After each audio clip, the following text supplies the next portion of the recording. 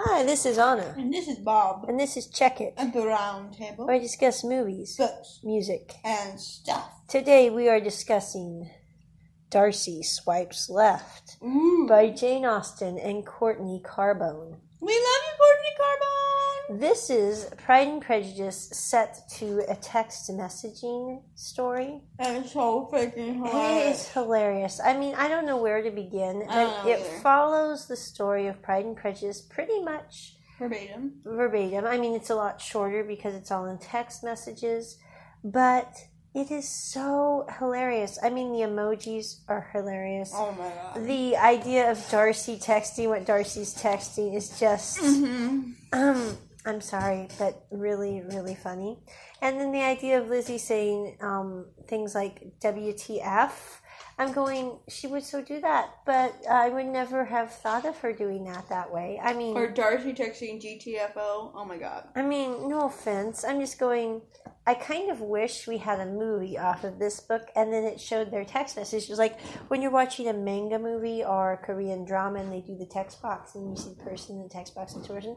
And this is coming from someone who hates texting. Mm-hmm. So the fact that I like this book is kind of a miracle. I actually went online and bought it yesterday because I could not have one after reading this in the library. You're a good girl. I am, yes. So anyway, I'm just saying, I can't really recommend this book highly enough. Now, it's not necessarily for children because of the WTF abbreviations. Oh, come on. They don't have to know what it's for. No, they don't. So, I mean, if that What the flitterwickle? What the flitterwickle? Yes, that's it. That's of course what it means. That's of course what it means. Flitterwickle. Yes. Flitterwickle. Featherstones. Yes. Preston Hall. Flabbergasties. Yes. So anyway, I just have to say, if you like Austen, or even if you don't, and you're curious as to how they took a Victorian piece of literature and converted it into a text box format, and did it brilliantly. This is a perfect explanation. Oh, wait a minute. They did 5 other books? Can I see that? Yes, they did YOLO Juliet, A Midsummer Night, #No Filter, Macbeth, #Killing It, Scrooge, Worst Gift Ever, #, and then Seriously Hamlet. Oh, seriously, Hamlet's so funny.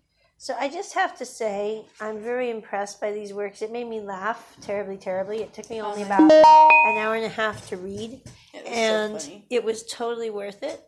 So, just can't recommend Darcy Swipes Left by Austen and Carbone any more than I already have, I think. We love you, Austen! So with that, Bye. Anna out. Bob out. Bye. Bye.